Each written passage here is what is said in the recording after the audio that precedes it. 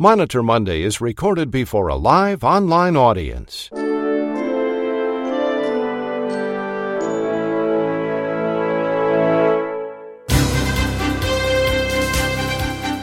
It's morning in America. It's Monitor Monday.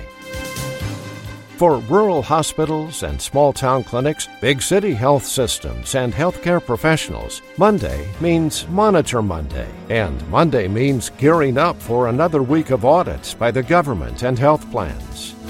Here now with the latest regulatory and audit news is the publisher of RACmonitor and the host of Monitor Monday, Chuck Buck. Good morning, everyone. Welcome to Monitor Monday. Prescription drug prices and the HIV epidemic were in the nation's spotlight last Tuesday. That's when President Donald Trump called for cutting drug prices and eliminating the HIV epidemic. Those two issues will be reported later in the broadcast when the President and CEO for 340B Health, Maureen Testoni, returns to Monitor Monday with her 340B State of the Union address right here on Monitor Monday. Also on today's Monitor Monday, you're going to hear how one hospital is fighting to get its Medicare Advantage patients into long-term acute care facilities. The problem is being denied by payers. Dr. Howard Stein has that report. And speaking of payers, Anthem Health is being sued by disgruntled policyholders in a class action lawsuit. Nationally renowned whistleblower attorney Mary Inman is standing by with that report. RACmonitor investigative reporter and New York attorney Ed Roche reports on a scientific breakthrough in DNA sequencing. Healthcare attorney David Glaser has another example of risky business. And Nancy Beckley reports on all the latest hot topics and the Monitor Monday listener survey. We begin this morning with Dr. Juliet Ugarte Hopkins, who's making her Monday rounds here on Monitor Monday. Good morning, everyone. Medicine has commonly been considered one of the most altruistic professions. From long years spent in training to long hours spent caring for others and the perpetual drive to heal those who are hurt and comfort those who are in need, putting our patients and their families first is essentially our creed. This is precisely why it is so difficult for some of us to carry out a specific aspect of our job. When a patient presents to the emergency department with a need for placement, a team of professionals jump into action. Beyond the physicians and nurses who assess for medical concerns, social workers and case managers search for the best location and facility to meet the patient's needs. Sometimes the transition is from home to a subacute rehabilitation facility. Other times, it's from an assisted living facility to a skilled nursing facility. Multiple barriers can interfere with progression of the plan, including medical clearance, facility bed availability, and time of day. Ultimately, if no option is found, there is only one place for the patient to go, into a hospital unit bed. And this is the hard part. The patient does not medically require hospitalization. She is being hospitalized for custodial care, which could take place outside of the hospital, if only there was a facility for the patient to move to. Chapter 30, Section 50 of the Medicare Claims and Processing Manual states that an advance beneficiary notice of non-coverage, or ABN, can be used, quote, prior to providing custodial care, end quote. Presenting an ABN to the patient in the emergency room informs them of the potential financial liability which could be theirs, which stinks. But what is the alternative? If the patient doesn't pay for the services, the hospital will. As a physician advisor, a common lament I hear from physicians and case managers is how mean or unfair it is for us to expect the patient to pay for this type of hospitalization. And I agree, it certainly feels that way. However, while in the business of caring, hospitals are still businesses. And like any business, providing services without reimbursement will lead to eventual threat of closure. Granted, there are plenty of ways in which hospitals can curb costs and reduce spending. But we need to be honest with ourselves and with the fact that this is just one more. Back to you, Chuck. Thank you very much, Dr. Ugarte Hopkins. That was Dr. Juliet Ugarte Hopkins. She is the physician advisor for case management at ProHealth Care in the great state of Wisconsin. She was substituting today for Dr. Ronald Hirsch, who was on assignment.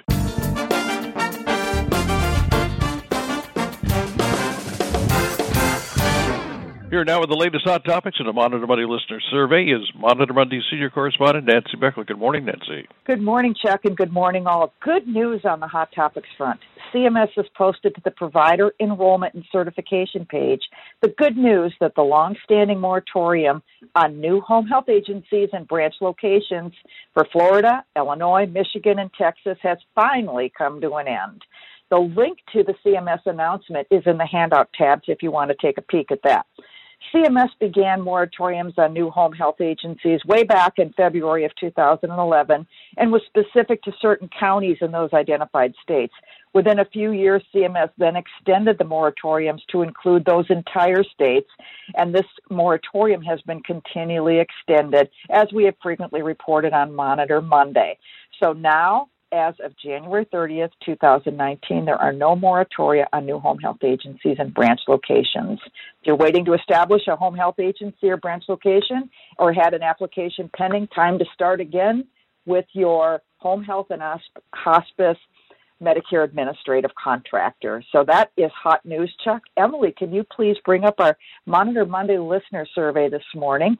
Occasionally, we like to poll where people are in terms of their jurisdiction as well as their RAC jurisdiction. This morning, we're going to take a look at which RAC jurisdiction do you call home. Check number 1 for Region 1, number 2 for Region 2, 3 for Region 3, 4 for Region 4, and Region 5 is DME, Home Health, and Hospice, and check the last one if you're in more than one region with your product lines. Chuck will be back a little bit later with the results of the poll brought to us by the American College of Physician Advisors. Thanks, Nancy, very much. That was Monitor Monday senior correspondent Nancy Beckley. Nancy is the president and CEO for Nancy Beckley & Associates, and as Nancy said, we're going to have the results of the Monitor Monday listener survey later in the broadcast. And coming up at about 7 minutes after the hour in your time zone, we're going to hear from David Glaser, Mary Inman, Ed Roche, Dr. Howard Stein, and our special guest this morning, the president and CEO for 340B Health, Maureen Testoni. This is Monday. It's February the 11th, and you're listening to Monitor Monday. Stand by. Here's important information about the Recovery Audit Contractors, the RACs. Listen closely. 3 changes to the RAC program could threaten your organization. There are new rules for using extrapolation. There are changes to additional documentation requests, ADRs, and there is a new audit for inpatient total knee arthroplasty. You need to know the rules that a RAC auditor must follow. Otherwise, you will not know whether the RAC auditor is abiding by the rules or exerting more power over your facility than the RAC legally has. Register to attend. Biggest RAC's changes are here. Learn to avoid denied claims.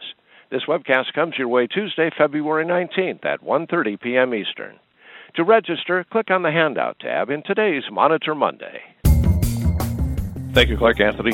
And remember, you can save $40 when you register for this webcast. Simply enter the coupon code Monday. And speaking of RACmonitor webcasts, now you and your team can benefit from more than 50 compliance webcasts when you subscribe to the 2019 RACmonitor webcast series. Oh boy, that's good news.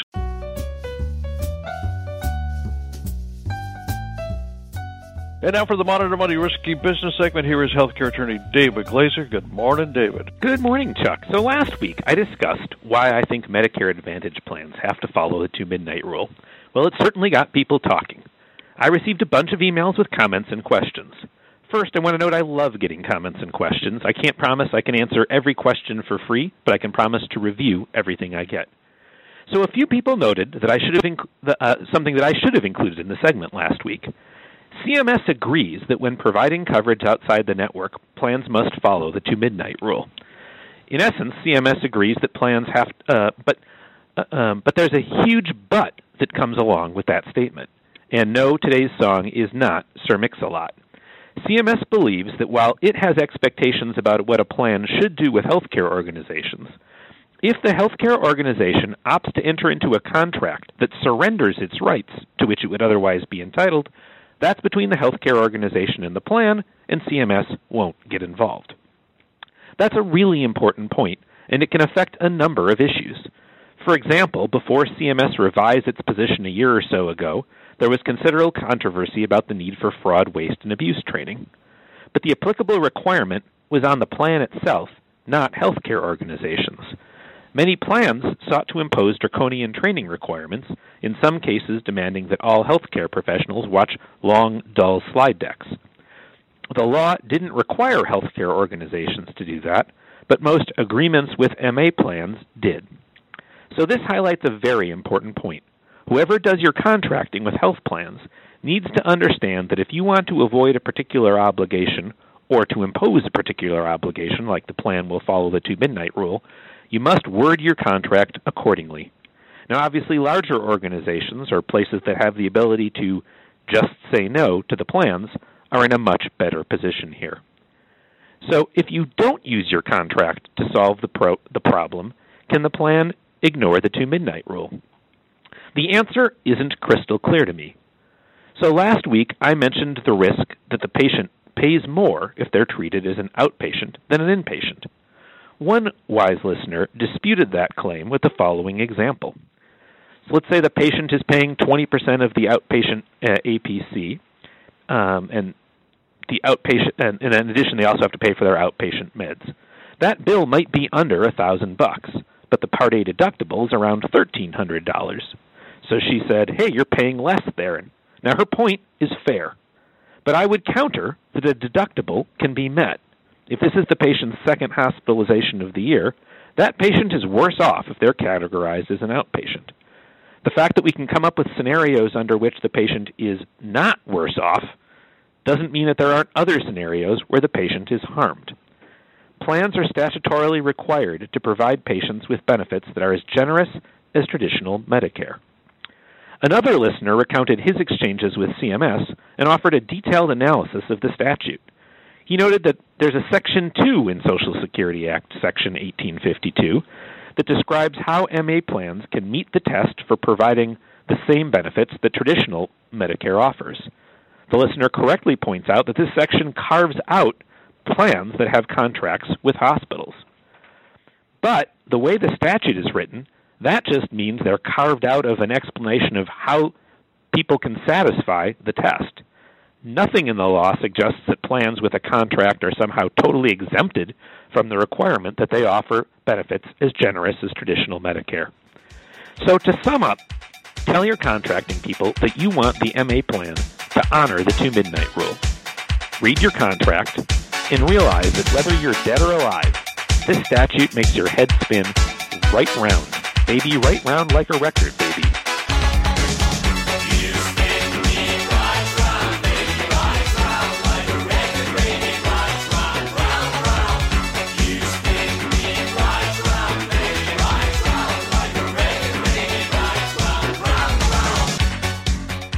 Back to you, Chuck. Thanks very much. That was healthcare attorney David Glaser. David is a shareholder in the law firm of Frederickson and Byron in downtown Minneapolis.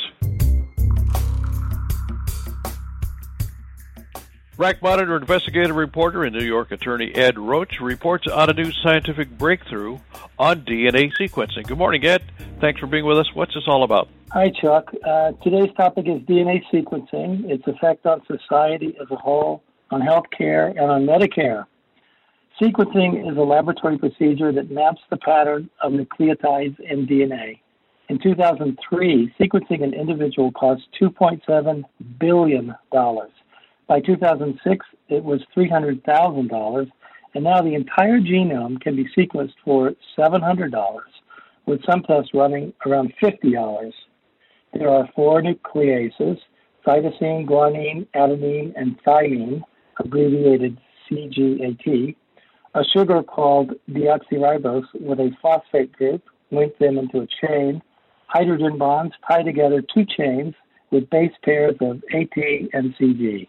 These DNA strands are long. In only one of the 46 human chromosomes, there are around 220 million base pairs. These chains are torn apart, and the sequence of nucleases help build proteins, but the system mucks up some of the time.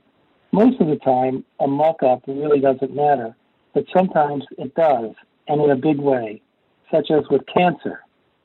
By taking the DNA of normal humans and comparing it to the DNA of humans with a special disease, it is possible to determine where the problem is, a genome-wide association study. the BRCA gene linked to breast cancer was found this way. A single protein glitch can cause incredible problems. If your DNA at the 9p21.2 location gets mucked up, then a single protein is not made and you get Lou Gehrig's disease. DNA profiling allows genetic fingerprinting. It is used in criminal investigations and finding out who the father really is, or in identification of persons when there's not much left to go on, such as after an airplane crash. Personalized medicine, or pharmacogenomics, uses genetic information to help identify optimal therapies for individual patients. It also is possible to find out if you may be susceptible to certain diseases. Type 2 diabetes risk can be identified through sequencing. This gives an opportunity to change lifestyle before it's too late. Today's current rage is the use of DNA sequencing to discover one's ancestry. People sometimes are surprised to learn their ancestors are from some very unexpected places. If everyone in the United States took a DNA test, they would quickly realize how mixed up everyone is, and racism would disappear. In Medicare, DNA sequencing is being used for patients with advanced cancer. The current administration has finalized a national coverage determination that will reimburse providers for diagnostic tests using sequencing. For example, the F1CDX test is a companion diagnostic for 15 targeted therapies. It looks for genetic mutations in 324 genes and 2 genomic signatures in any solid tumor. We should all be proud that CMS is covering the most advanced DNA sequencing techniques and at the same time driving research to even greater heights. Back to you, Chuck. Thanks, Ed, very much. That was RACmonitor investigative reporter and New York attorney Ed Roche. Ed is the Director of Scientific Intelligence for Barraclough, New York, LLC.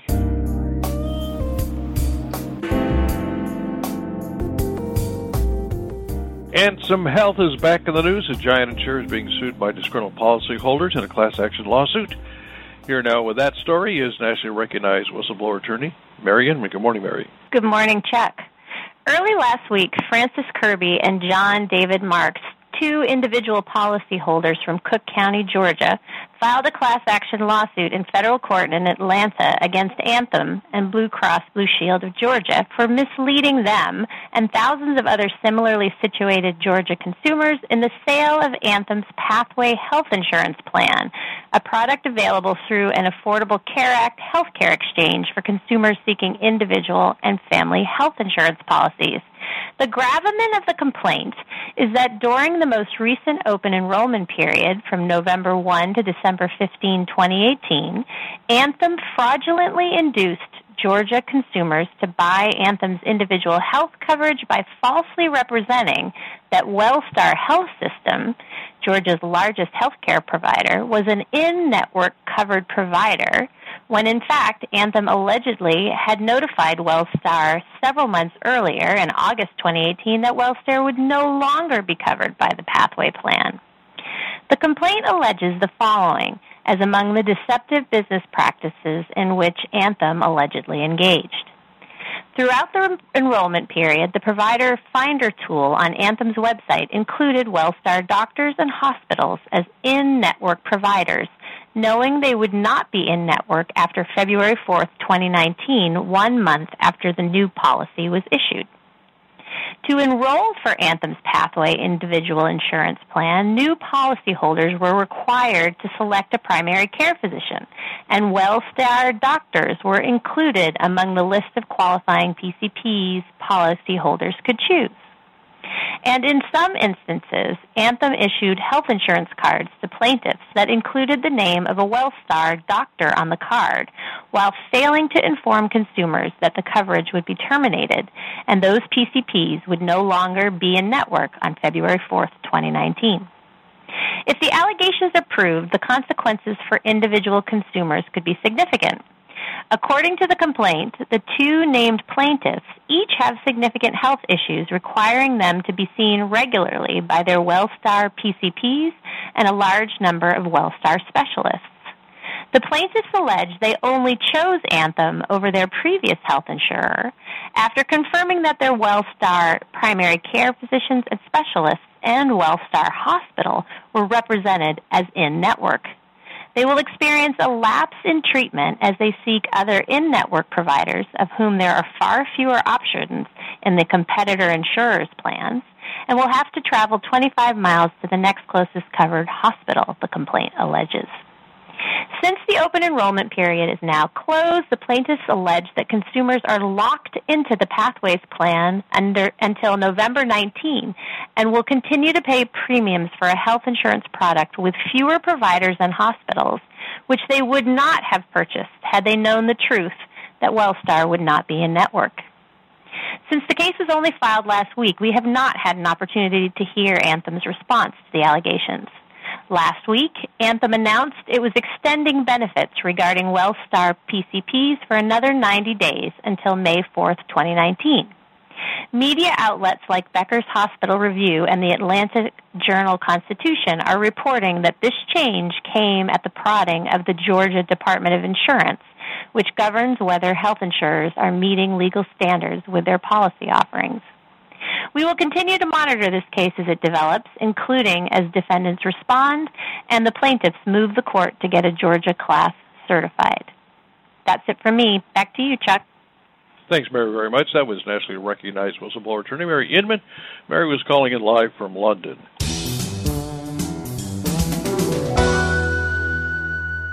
Are you experiencing this situation at your facility? You're trying to get some of your Medicare Advantage patients into long-term acute care facilities, but you're being denied by the payer. Well, that's the frustration Dr. Howard Stein is experiencing. Here now with that report is the aforementioned Dr. Howard Stein. Good morning, Dr. Stein. Welcome to Monitor Monday. What's the issue here? Thank you, Chuck. And in my opinion, patients are being managed out of their benefits on some Medicare Advantage programs. Administrative overhead for Medicare fee-for-service runs approximately 2 to 3%, whereas overhead for commercial insurance plans is usually reported to be about 18 to 20%. So what services are being denied by Medicare Advantage plans to make up this cost difference? Physician advisors, nurse care managers, and social workers request authorizations for their inpatients each day only to be put through a paperwork maze of speed bumps in an attempt to filter out the services the plan wishes to pay for. As more healthcare organizations move toward a DRG payment per stay rather than a per diem reimbursement, Medicare Advantage plans no longer are incentivized to move a patient out of the hospital quickly. In fact, they favor tardiness as the hospital continues to care for their member without gaining additional reimbursement. One glaring example is authorizations for long-term acute care services. LTACs were created to accept patients with prolonged hospital stays that will require additional stays to solve difficult medical problems. Most LTACs are 10 to 20 bed units that are hospitals within a hospital managed by a critical care physician. They specialize on prolonged weaning of oxygen for ventilated or high-dose oxygen patients who cannot be managed in an acute or subacute rehabilitation setting. LTACs also manage prolonged wound care patients that require hyperalimentation, wound vacuums, and have prolonged immobility. LTACs have proven themselves to have better patient outcomes than acute care hospitals in these areas. However, many Medicare Advantage plans routinely deny authorizations for LTAC transfer, saying that the same service can be accomplished in the acute care hospital. It is clear to me that some Medicare Advantage plans simply care about the bottom line rather than provide the best care for their member. When patients forego Medicare fee-for-service for a Medicare Advantage plan, they're told they will have the same benefits for a lower cost. But is that really true? Medicare Advantage plans pay for their overhead and generate profit for their shareholders by limiting or denying other services, including acute rehabilitation, subacute rehabilitation, ambulance transport, and by medical necessity denials, just to name a few. But that's a topic for another day. There is little that can be done to solve the problem immediately. Since payer hospital contracts rule the day, few contracts include the LTAC authorization process. Grievances can be filed to CMS utilizing Dr. Phil Baker's process outlined on the RAC Relief listserv and on the ACPA website. Patients' families can advocate for themselves and can call and complain to their health plan. I doubt when seniors are recruited by their MA plan breakfasts and commercials that they're aware that some benefits will not be approved. Perhaps they'll just have to be satisfied with the free pair of eyeglasses that these plans pay for. Back to you, Chuck. Thanks, Dr. Stein. That was Dr. Howard Stein. Dr. Stein is the Associate Director of Medical Affairs, and he's a physician advisor in care management at CentraState Medical Center in Freehold, New Jersey.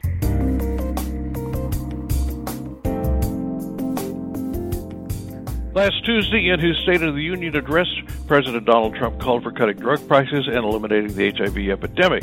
Reporting on these two issues is the President, CEO for 340B Health, Maureen Testoni. Good morning, Maureen. Welcome back to Monitor Monday. So what is the State of the Union for 340B? Good morning, Chuck, and thanks for having me back. We recently completed an extraordinary year of focus on the 340B drug pricing program.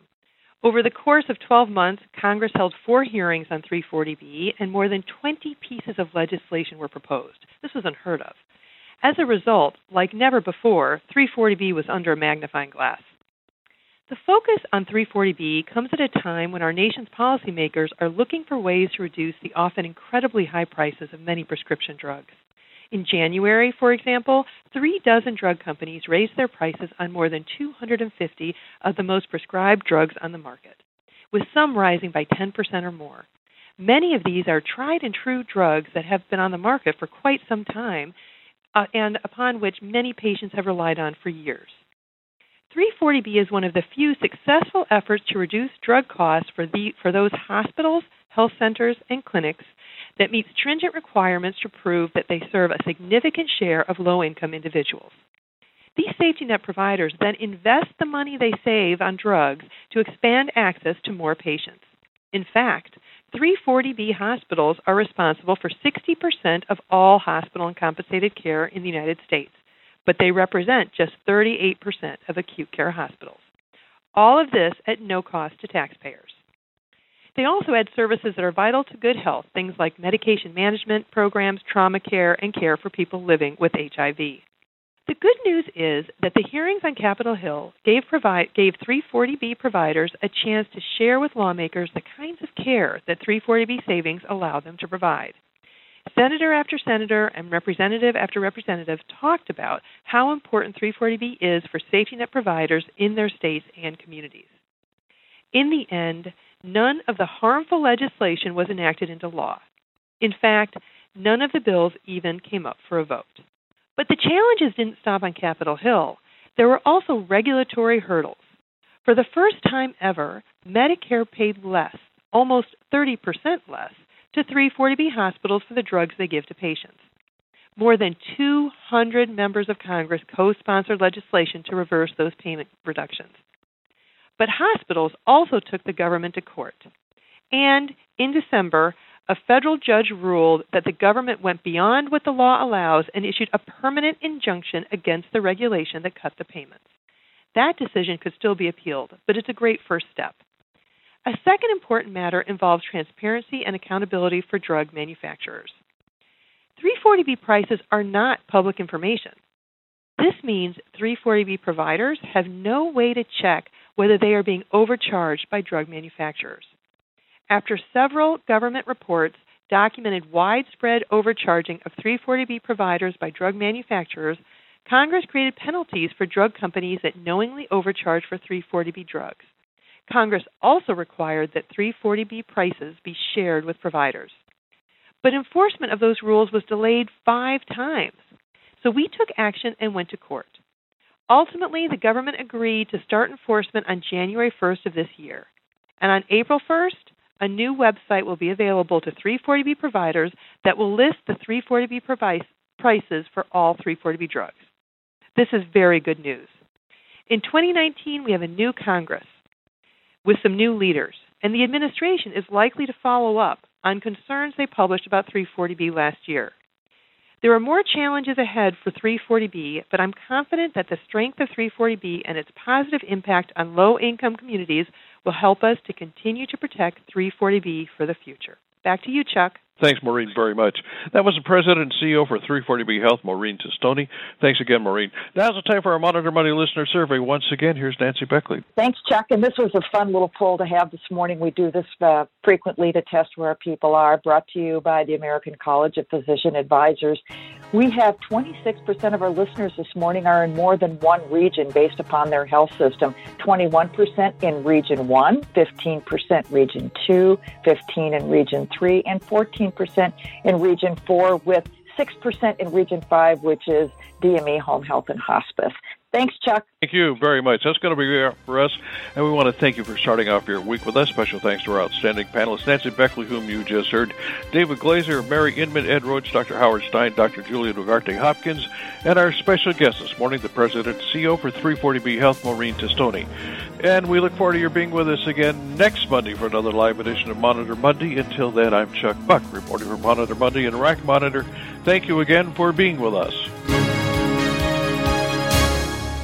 Monitor Monday is a presentation of RACmonitor.